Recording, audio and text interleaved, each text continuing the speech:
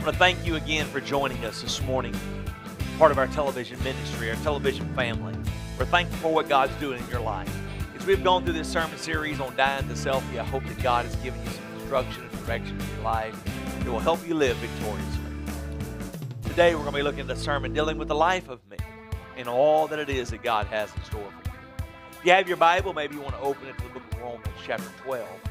I believe there's some things you want to mark there that will help you in what God's trying to do in your life. So the thing that I want to share with you today is, what is this principle of the life of me? Pastor read the scripture. And in order for us to fully gain and to fully grasp the significance of what God is doing here in these passages of scripture, we have to understand something. That in order for there to be a sacrifice, there must be a separation. Now, the difference between you and I and everything before the death of Christ is there always had to be a sacrifice. And the sacrifice always had to die. The lamb had to be slain. The oxen had to be slain. The heifer, the young calf, the bulls, they had to be slain. The oxen, whatever it was they were offering, it always had to be slain. And in order for something to be slain, there had to be a separation. Matter of fact, you just couldn't have any old offering. That was the issue of Cain and Abel. One's offering was pleasing unto God and the other one wasn't. It wasn't that God loved Abel more than Cain. It wasn't this whole dysfunctional idea. What it was, what is the quality of the offering? What is the content of the heart? You see, you just can't offer anything and expect to walk in, abide in the full presence of the manifest blessings of God. I understand today that that's contrary to popular preaching. I understand today that the contemporary Christianity in our culture of the United States is that if you will just bless your pastor enough with your presence on Sunday, that God's going to send down the holy legion of angels to sing in exaltation that you graced His presence in worship on Sunday. I'm sorry if that's offensive. But the reality is that's the way most people think. If I can just get to church, I'll do God a favor.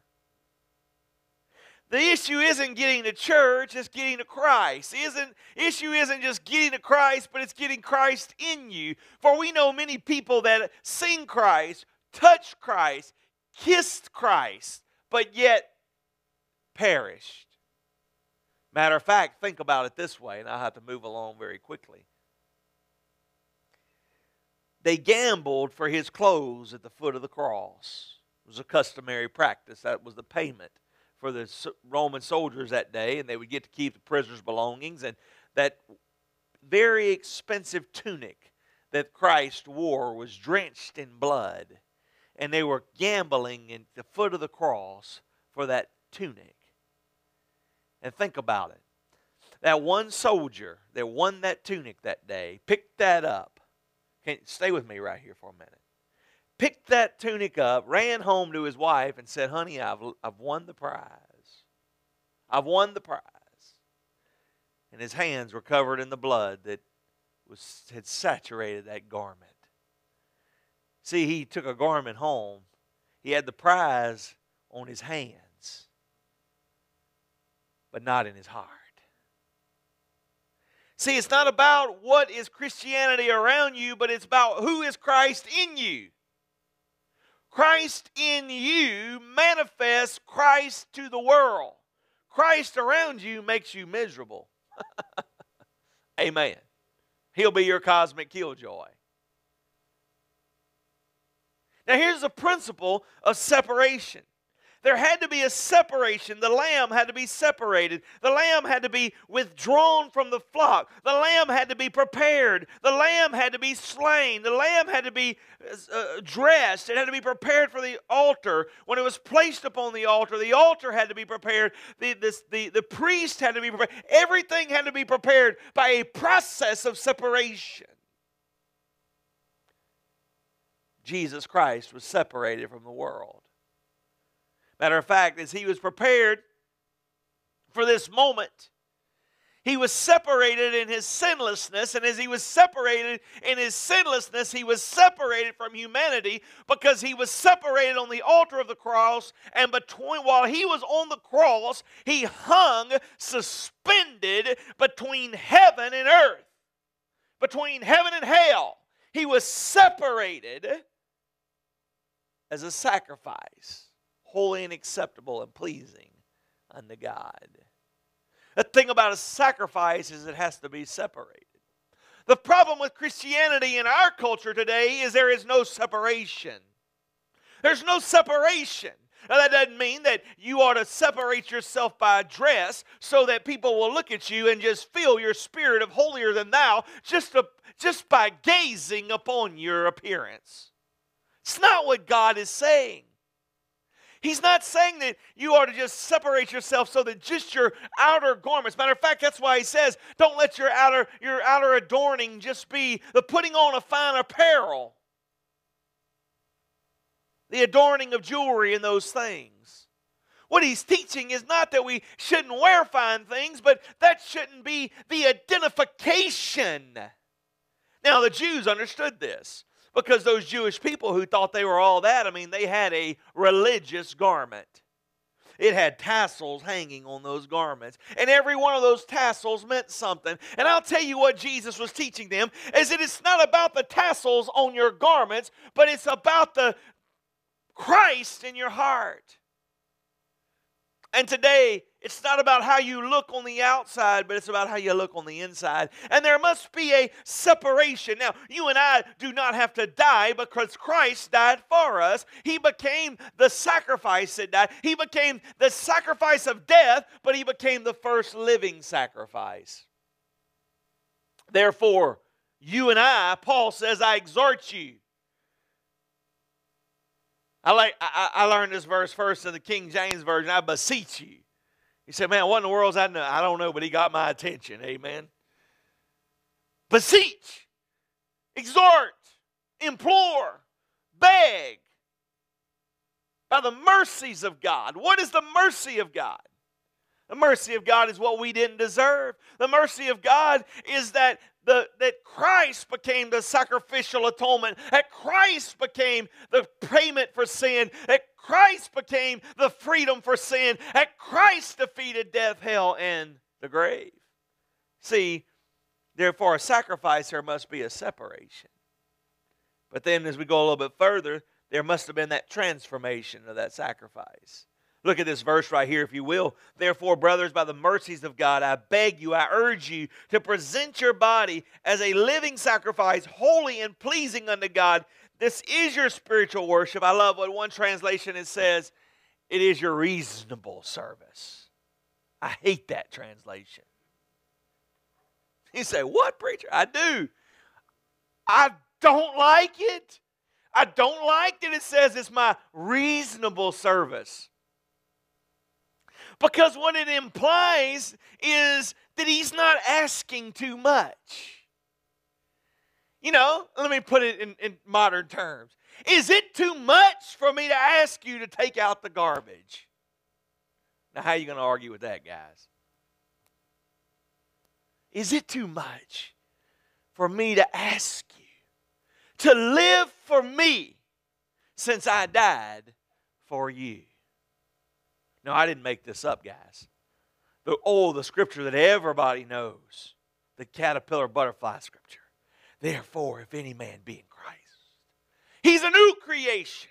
Behold, all things have passed away, and all things have become new. Whoa, praise the Lord, praise the Lord. What a great scripture. But what does it say in verse 15?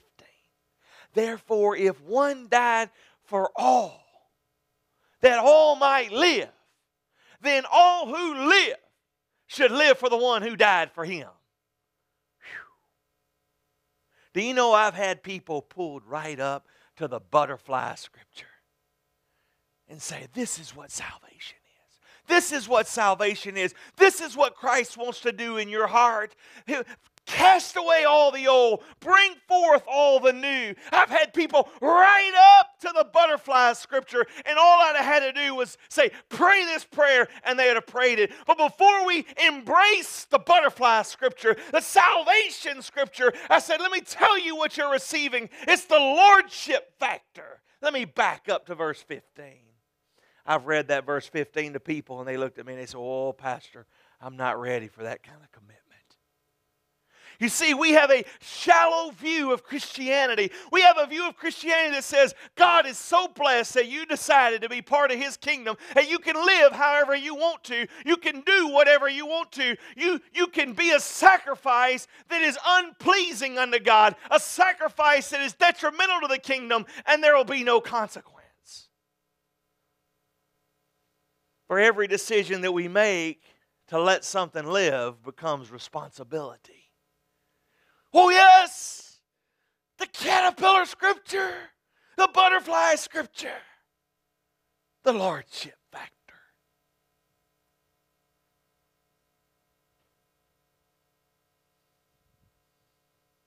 Billy Graham said that he believes 80% of the church attenders hasn't grasped verse 15. Oh, they got verse 17. Because it's all about me. Stay with me.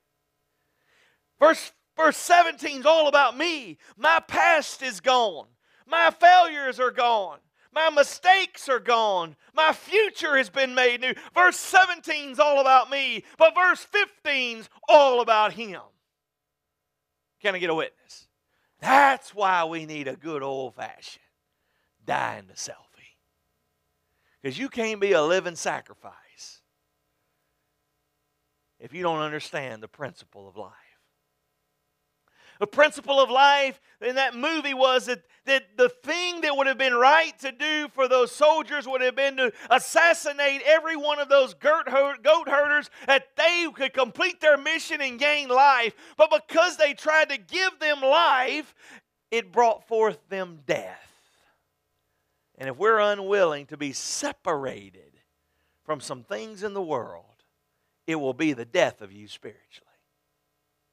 It will be the death of you spiritually.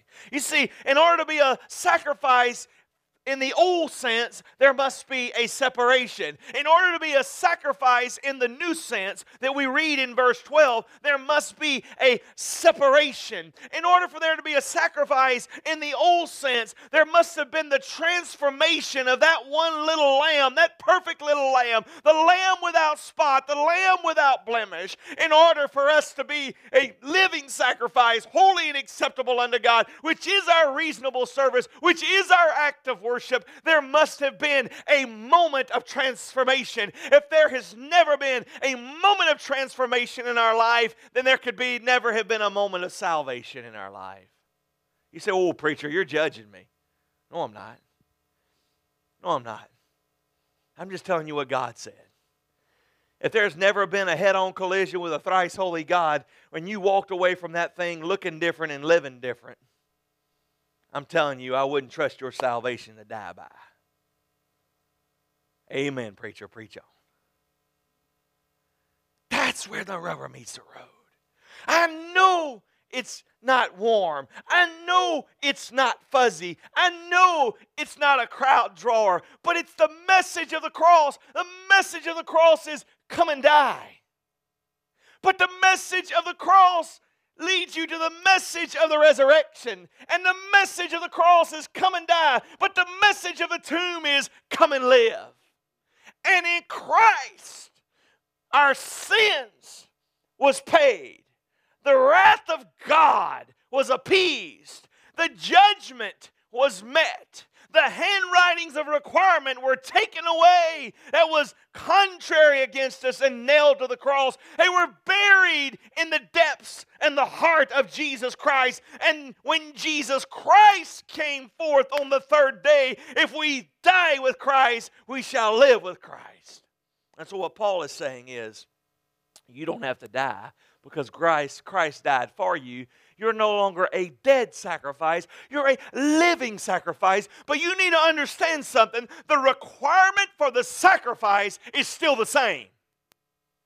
Whether the sacrifice has to die or whether the sacrifice has to live, the requirement for the sacrifice is the same.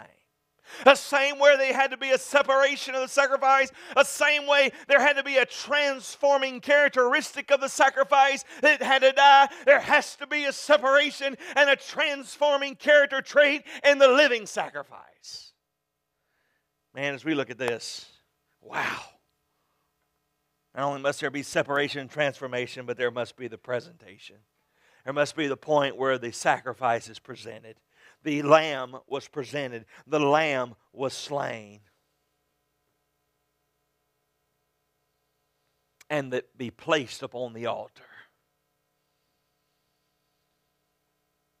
And every day we have to make a decision. Will I live my life on the altar?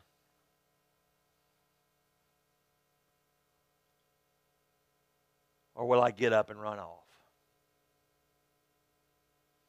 Will I get up and go alarm the enemy and bring back in the things that I already died to so that they can come back in and conquer my life because I feel sorry for it?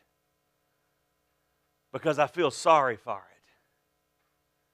I'll go back and I'll crucify again and again and again. Look at what the verse says here. I urge you to present yourself a living sacrifice. Present, present, present. To bring forth the presentation. The presentation. In the Old Testament, everything was carefully placed to make the presentation of the sacrifice.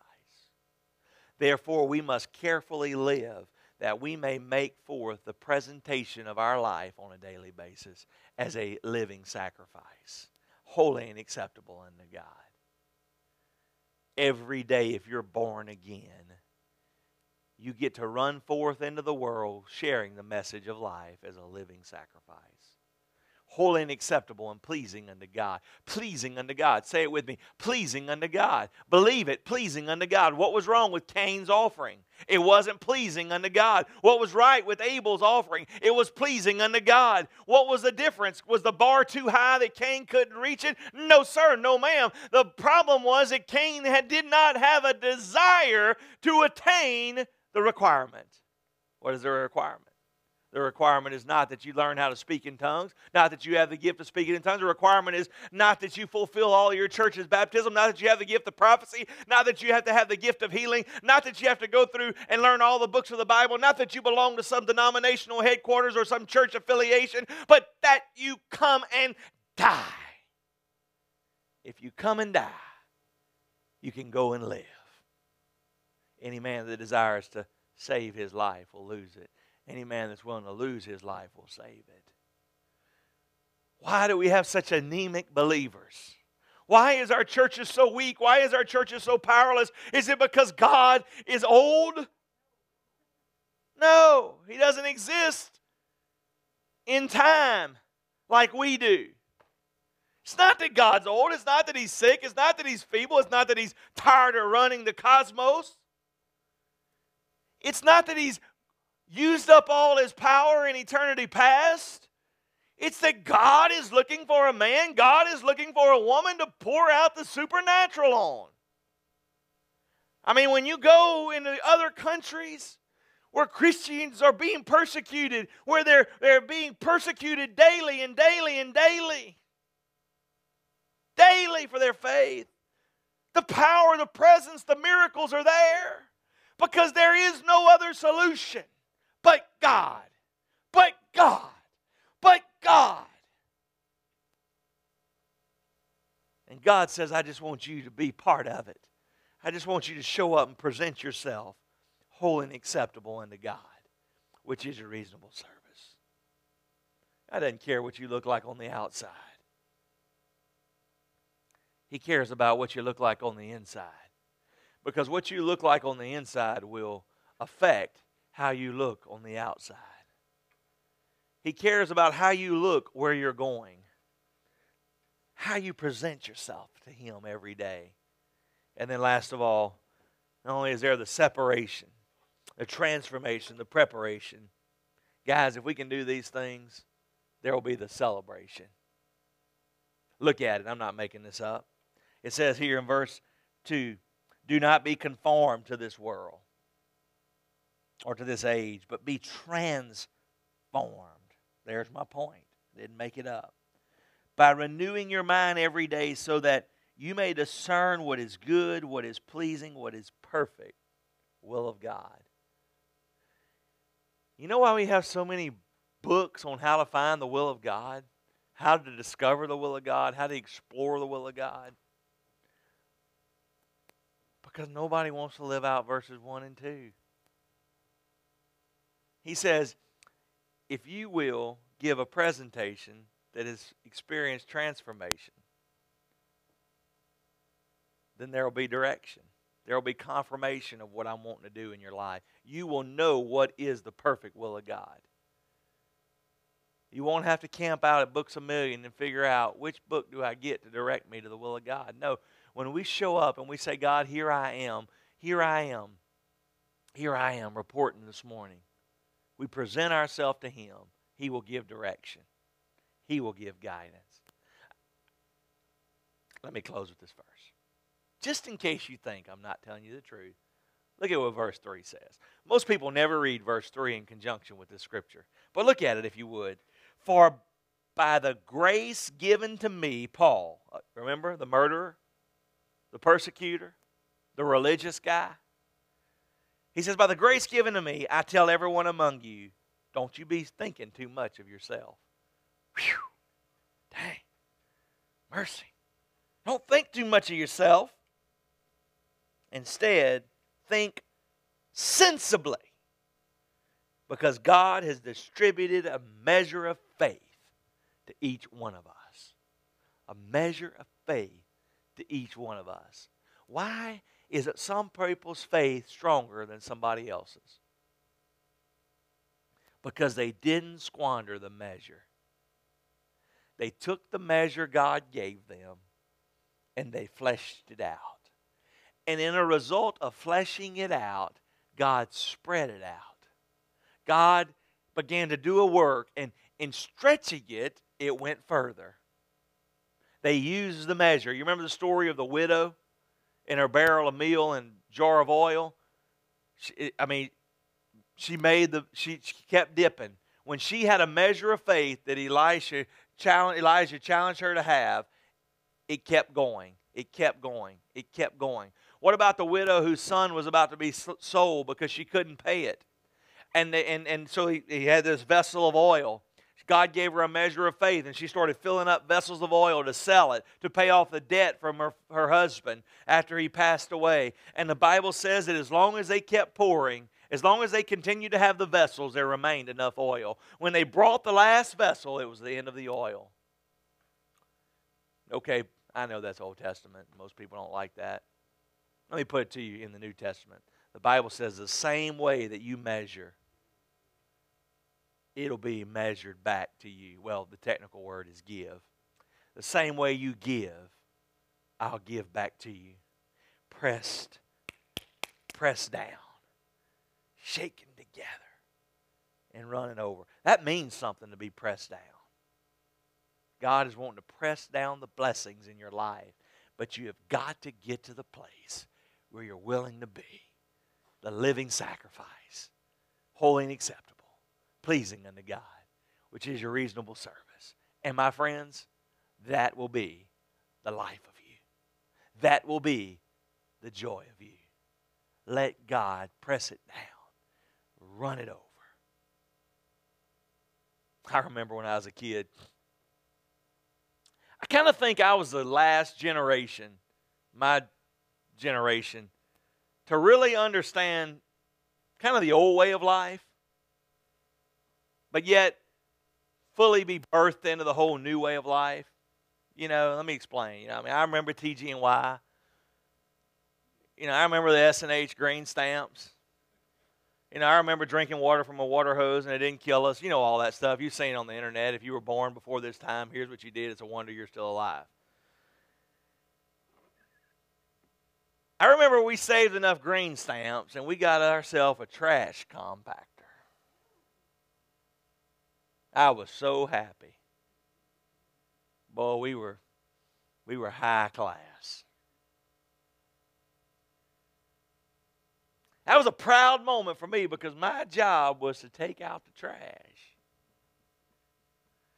Which meant if that trash compactor performed to the way they said it would, that meant my chore time would be cut in half. Now, you know, any young preteen boy just loves his chores being cut in half. Can I get a witness?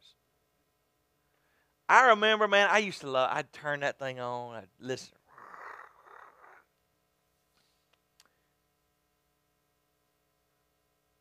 What a week. 3 days I didn't have to take out trash. It was a daily chore. And I remember, and we take that thing out of the compactor. My dad said, here, take it out. I reached down to pick that thing up, and it weighed more than I did. And it was such a chore to drag that thing out, to dispose of it. It like to killed me. Matter of fact, I ended up having to get something to place it on and drag it out. Drag it out there. It was so I couldn't pick it up. I mean, that was before the days that we had to save all the recycling. I mean, if it was trash in our house, I smashed. I mean, that week I probably smashed a bunch of stuff that I didn't need to be smashing just to see exactly what it would smash. But here's the point I'm trying to make to you today. Pressed down, shaken, and running over is what God wants to do in your life if you'll let Him. As we've gone through this sermon this morning, I realize that it's a deep challenge, but God has so much in store for you. At Family of Grace, it's our greatest desire to help you achieve all that God has for you. Maybe as you're going through the process of becoming that living sacrifice, maybe you want to take your relationship with Him to the next level. Maybe you faithfully watch online or on TV every week and you're part of our audience away from our campus, and maybe you want to come experience what it's like to be part of the family, to be part of what's happening here at Family of Grace. It's our greatest joy that you would join up with us and help us break through the barriers of culture and ethnicity to help everybody become all that God has for them to be. May God richly bless you as you walk this sermon out this week ahead of you.